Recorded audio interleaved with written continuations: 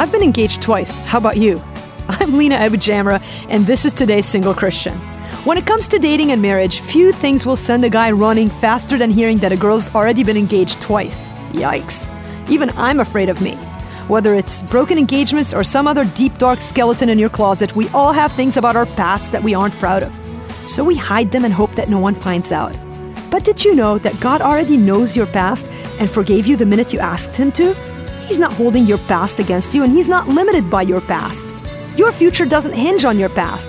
Your future is in the complete control of your loving Heavenly Father. You don't have to be afraid anymore. You don't have to be ashamed. God loves you and will finish the work He's already started in you. For help to overcome your past, visit todaysinglechristian.com. That's todaysinglechristian.com.